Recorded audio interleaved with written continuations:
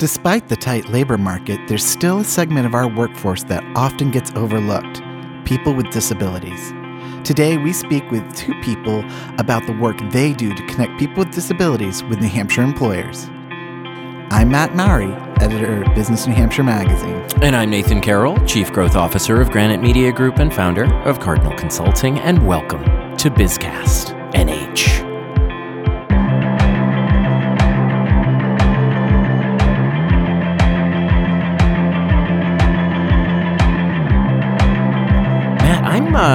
I've said it sort of when we were walking in today, but I'm really excited to have this conversation. Well, it's one that it needs more of a light shined on to it. 100%. Because, 100%. So many people today hear about, we can't find enough people for jobs. Right. And yet, if you talk to people with disabilities or people who work with people with disabilities, you hear quite a different story. It's a higher unemployment rate, right. And a lot of myths and stigmas and misinformation that gets attached to that segment of the workforce unfairly, right. That gets in the way of some great people that need jobs connecting with employers who could really use them. Absolutely, yeah. And we've talked to a number of them here on the podcast. Folks most recently as like Port City Pretzel, the gents from Nut and Ordinary, about their teams. And there's these amazing people who may just be differently abled, but they are doing really great work, and they're productive, and they're really helping to dispel all of those myths and stigmas in a way, because they are awesome human beings and awesome workers. And our two guests today are helping employers realize how to overcome that misinformation, to realize how to connect to these great workers, and to make sure that those connections are happening. So I'm loving that we're going to be delving into this for today. sure. They are absolute advocates for the disability community, and they are helping us sort of to bring awareness to, but also kick off, as it were, in the state of New Hampshire, National Disability Employment Awareness Month. It's a mouthful, but it's important, and that is October. So I think it's the Equal Employment Commission says that really this month is to honor the contributions of people with disabilities to our country and to recommit to eliminating barriers in employment. And I think that's so important, of having that every October. You recommit to this, right, to eliminate these barriers. And you're right, these two fine women are absolutely advocates for and helping to I would say make New Hampshire and the world a better place, as it were. Let's meet them. Absolutely. Our guests this week are two women who are making a difference every day in New Hampshire and for the disability community. Isadora Rodriguez-Legendre is the executive director at New Hampshire Council on Developmental Disabilities. She's been in this position since March 2016, when she moved to New Hampshire from New York City. Isadora has a master's degree in social work and is dedicated to providing underrepresented or marginalized groups with the supports and services they need to live full and meaningful lives in the community. The council is dedicated to dignity, full rights of citizenship, cultural diversity, and equal opportunities for all New Hampshire citizens with developmental disabilities. And Tracey Frye is a program manager with Vocational Rehab New Hampshire, a division of the New Hampshire Department of Education. She's worked for vocational rehab since 2009 as an employment specialist and program manager. Her work focuses on business engagement and creating partnerships with businesses to create hiring and work-based learning opportunities. The business engagement team at VRNH is committed to working with New Hampshire businesses to help them recruit, hire, retain, and advance individuals with disabilities. Welcome, Isadora and Tracey.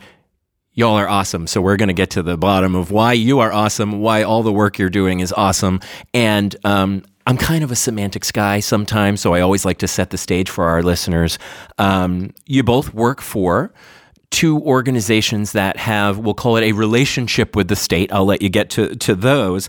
And you partner, your organizations, your departments, as it were, partner with one another and with other organizations. So maybe you can just start off by telling us a little bit about the organizations and or departments you work for, set the stage for us, and then let's get really into the important part of the work that's being done, the advocacy there. So maybe, Isadora, we'll start with you if you don't mind. Sure. Awesome. Thank you. It's really exciting to be here. Thanks. So the New Hampshire Council on Developmental Disabilities is a federally funded state agency. So we have a federal-state partnership. Interesting. And DD councils, we call it the DD Council for short, were created by a federal law known as the DD Act. So there's a DD Council in every state and territory, and it's federally funded. So our charge is to really identify what the needs are for the developmental disabilities community in New Hampshire.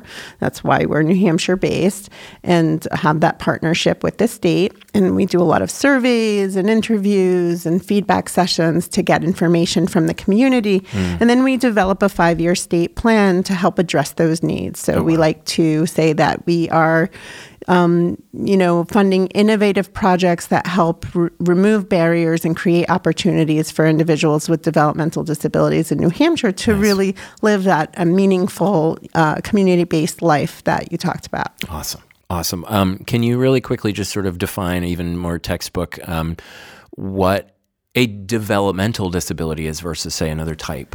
Sure. So because we were created by a federal law, we use the federal definition. New Hampshire kind of has a different definition of developmental disabilities, and it's all about funding. So we use the federal definition, which is it's a disability that was identified before the age of 22, or if you're an older adult that was expected to have an onset before the age of 22, that is expected to impact certain areas of your life. So it could be communication, it could be mobility, functions of daily living. And so what we say is that it can be a physical or a mental or a combination of both, and that you may need supports and services to be able to do things that other people can't do. Got it. Thank you for delving into that. Tracey, so you work for Vocational Rehab New Hampshire. I think we alluded to the fact that it's part of or an area within the Department of Ed. Help us to unpack that for a moment. Sure. Vocational rehabilitation is also a federal program, so it's in every state. It's about a 100-year-old federal program. Oh, wow. Established in 1920. So we are in New Hampshire as well as the DD Council. We're in the Department of Education.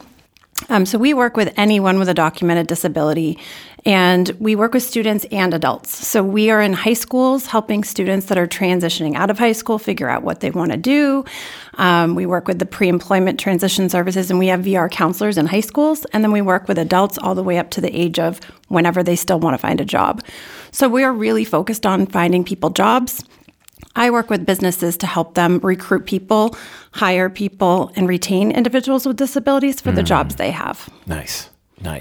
And so what's the employment reality that people with disabilities currently face? I love that question. Even in this economy where, employers are saying we can't find enough help. What does that segment of our population face when it comes to finding a job? So I can talk about, in general, people with developmental disabilities specifically, and people with disabilities more generally have lower social outcomes than their non-disabled peers. And so employment is one of those areas. Education is another one, and I think the reality is that there are a lot of people who want to work, but that need supports or need carved positions, and employers aren't always willing to take a chance on their whatever their structure is or their bottom line on people with disabilities because they make assumptions. And I think that is the key here, is that we try through our work and through our collaboration to dispel those myths about people with disabilities in the workplace. And it's that word supports, I think, that sometimes scares employers, because then they're seeing dollar signs in their heads, right? But not all supports cost a lot or even take a lot of time, or that there is resources out there to help both the employer and the worker to find those resources. So can you talk about how both of you work with both people who are seeking work and employers to bridge that gap? Well, at VR, it's really interesting because I think some businesses think that if I work with this agency or I work with this population, that we just want to put a bunch of people in a job. And that's just, it couldn't be more opposite. At VR, we work with people. It is incredibly individualized. We're working with them to find out, what do they like? What are their interests? What are their skill sets? And helping them to identify a job goal. And once they identify that job goal, is what do we need to do to get you there and find success in that job? So we're working with people from day one. It's like, what do you want to be when you grow up, right? And so we're really working with businesses to pick the right people that fit that job that they have.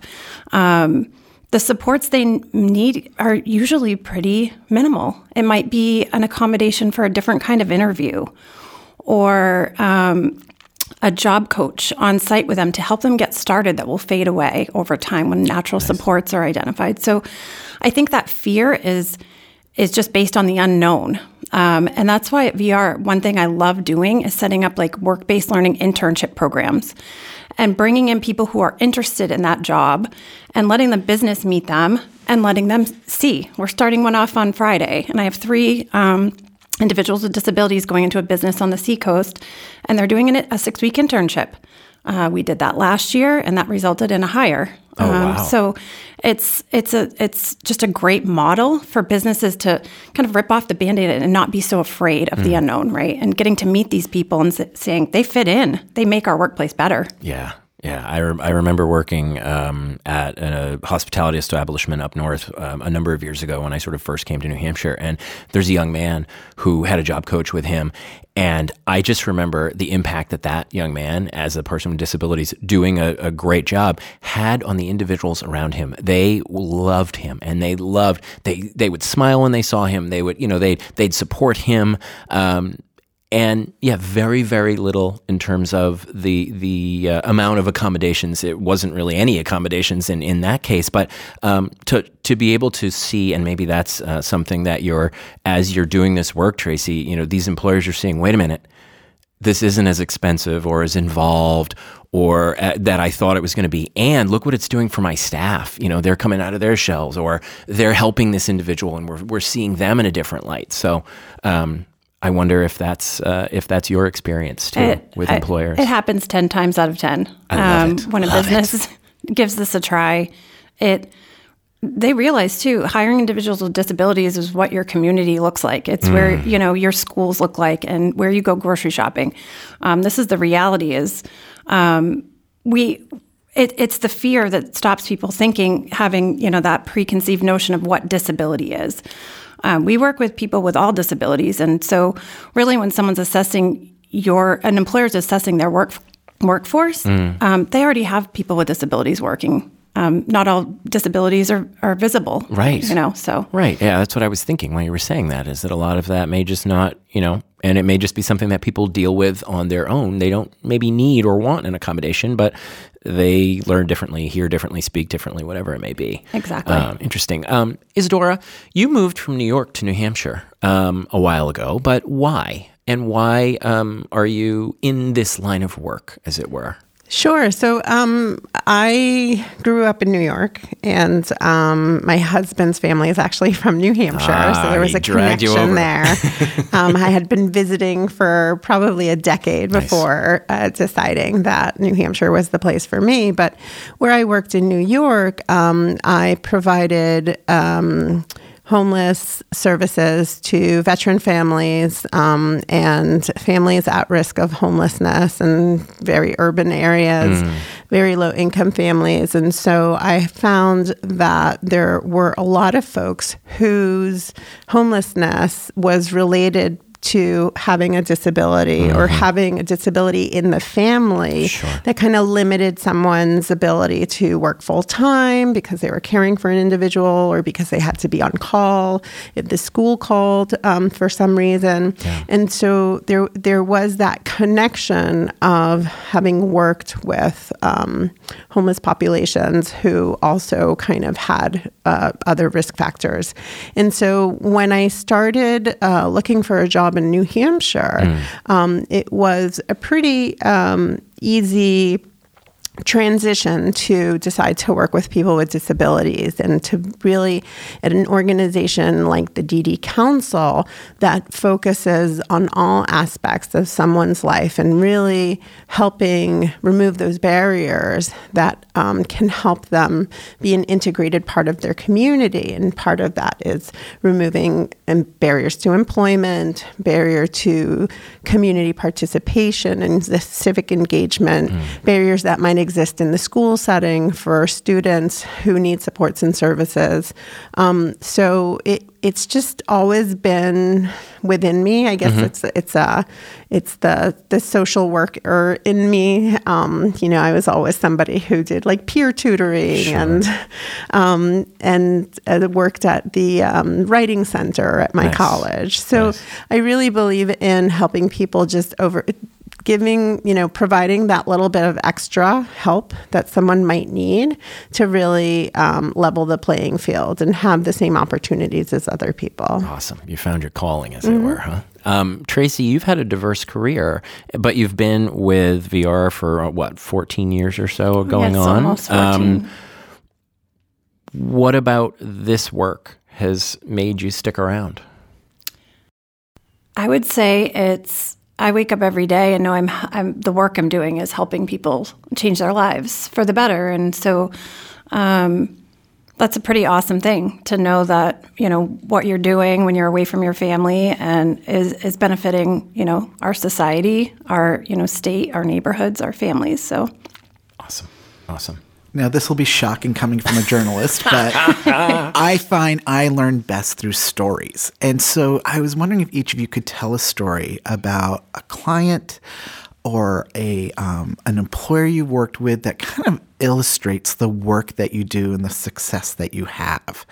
So, Isadora, do you want to start us off with that? So the DD Council works a little differently than VR. How we support employment typically is through our small grants program. So we have a number of different small grants that people can apply for.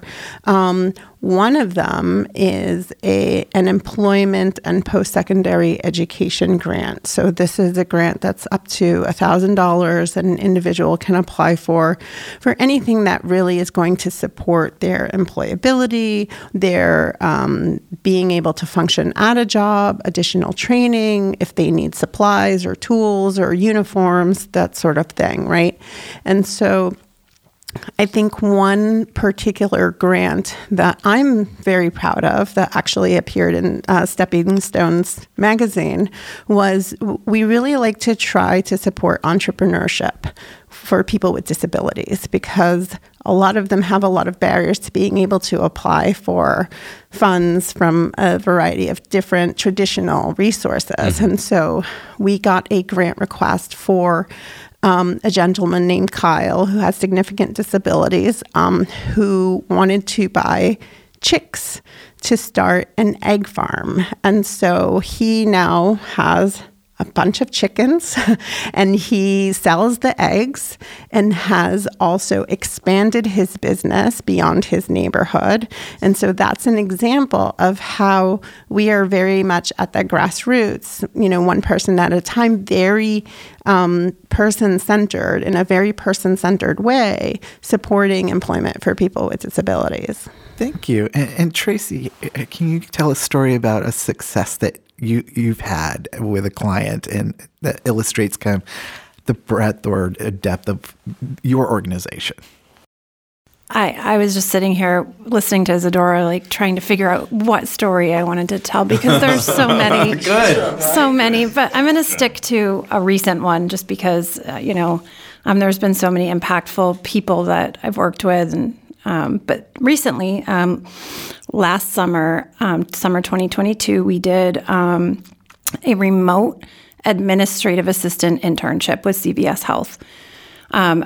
My business engagement team worked with CVS Health. It was the first ever of its kind with CVS Health. So we matched individuals with disabilities with senior level managers at CVS Health. And they worked for 8 weeks and got paid. And we had 14 people in that program. And one of them, it ended, and a lot of them wanted to work thereafter.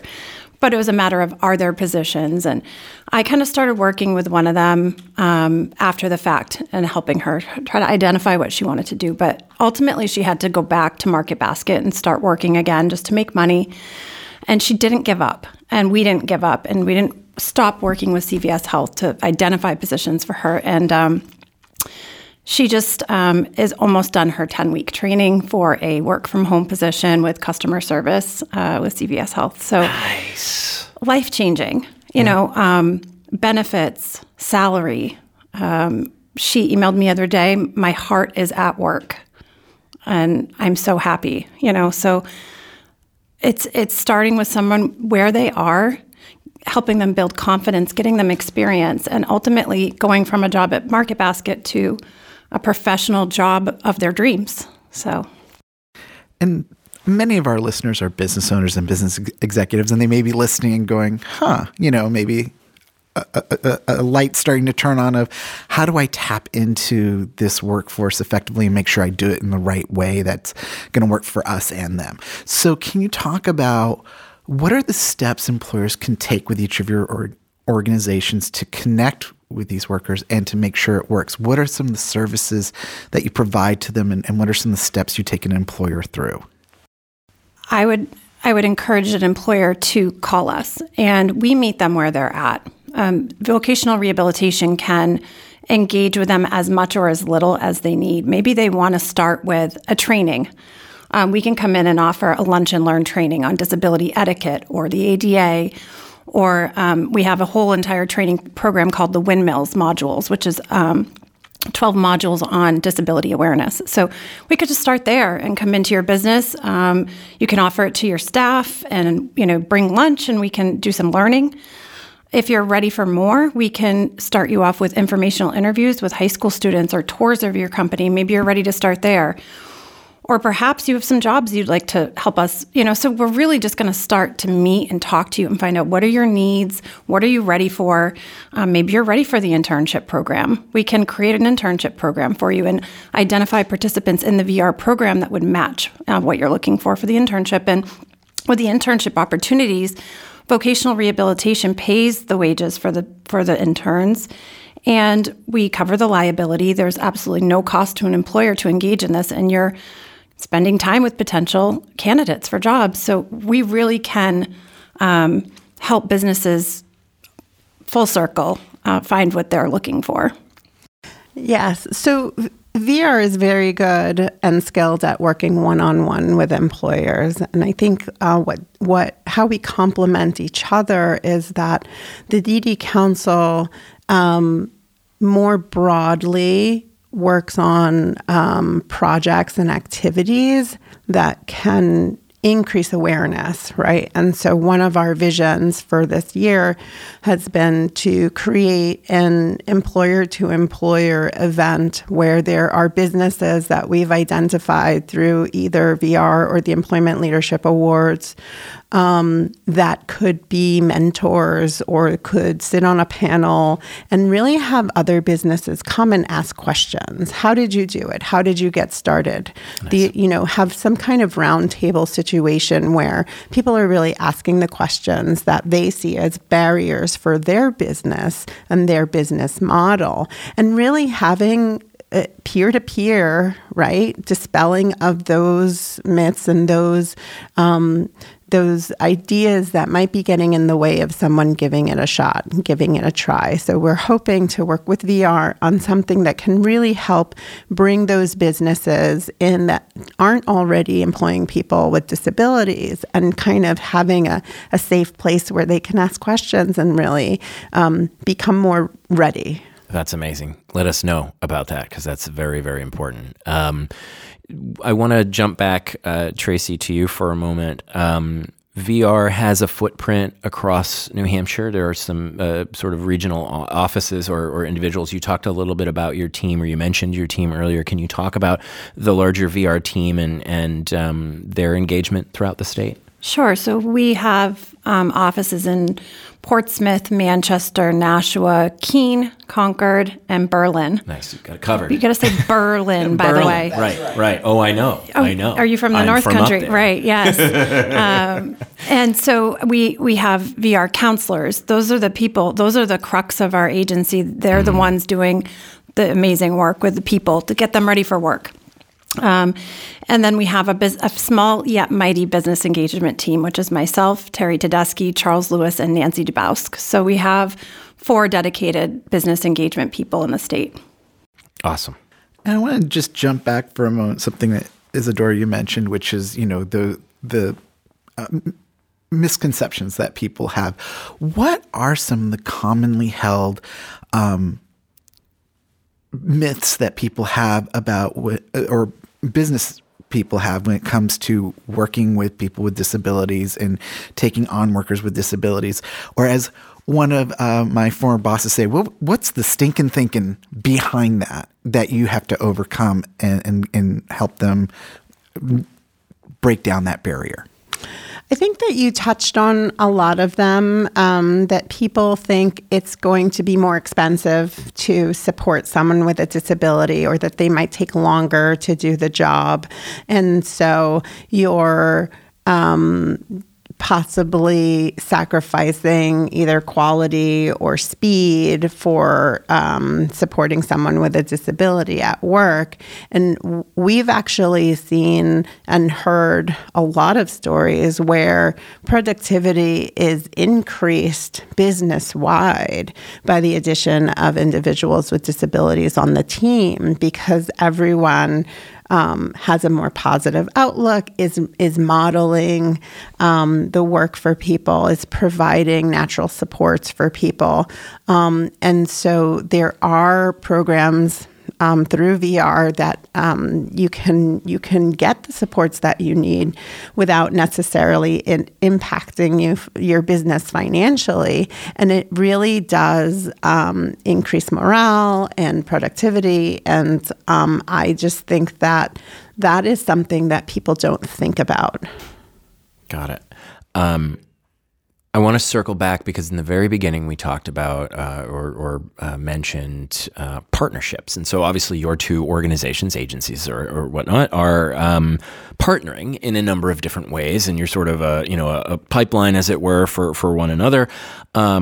You are also partnering on, and you mentioned this earlier, Isadora, the Employment Leadership Awards. So back in the spring, in April, and for many years prior, you've worked with Business and Age magazine to put that word out there about the Employment Leadership Awards and what they are, and of course to have folks apply to be considered for those awards. So Tracey, do you mind telling us a little bit about those, the ELAs as we call them for short? So it's a nice little acronym because every industry has acronyms. So we have too many acronyms. Honestly, I bet you do. The Employment Leadership Awards. This is our 14th year. Okay. Yeah, it's our 14th year, and it's, an independent group of volunteers on a committee that volunteer their time for once a month for a year. But what we do is put out a request every spring for people to nominate businesses who are going above and beyond hiring, retaining, promoting individuals with disabilities. And we interview every business. Our team goes out in person and meets the business, tours the business. And each year we pick 5 winners. And we've had small, independent business owners. We've had big, large companies win. It's our flagship sort of employer recognition event in New Hampshire for disability employment. So It's just a beautiful, beautiful award. And every time I interview the businesses, my favorite question to ask is, what would you tell another business? And they're always like, just do it, This is the best thing we've ever done, That's fantastic. And so I didn't know Isadora was doing a roundtable, and so I'm so excited for more of that, to these discussions to occur business to business, because every business who has hired individuals with disabilities are like, why did I wait? What was I afraid of? So I think that's going to be really exciting. But the ELAs is this month, so nice. We are so excited to celebrate. So if folks want more information on the ELAs, they can go maybe they'll just Google Employment Leadership Awards. That's easy in this day and age, or head to the VR website for those details, and you'll have a bit of a hootenanny, as it were, to celebrate these businesses and these folks. Yeah? Excellent. So what are some recent examples of businesses who've been honored with this award, and what are some of the practices that brought them to your attention? It's funny that you asked, because I had just listened to your Port City Pretzels podcast, and they were one of the recipients last year for this award, because they do such a fabulous job of not only hiring people with disabilities and have a diverse workforce in general, but they really look to kind of carve positions out. So I know that they had talked about an individual who was blind and trans and who is doing their social media. So that's the kind of thing that like we really look to highlight, to honor, and to really share with other businesses of it's possible to find a niche for an individual. Even when you think that they have a limitation, they are going to shine in other areas that you probably never even thought of. For sure. This year we had huge big companies, right? We had McLean, we had Dartmouth Hitchcock, and then we had a tiny little restaurant in Deerfield, New Hampshire, Ma's Cafe.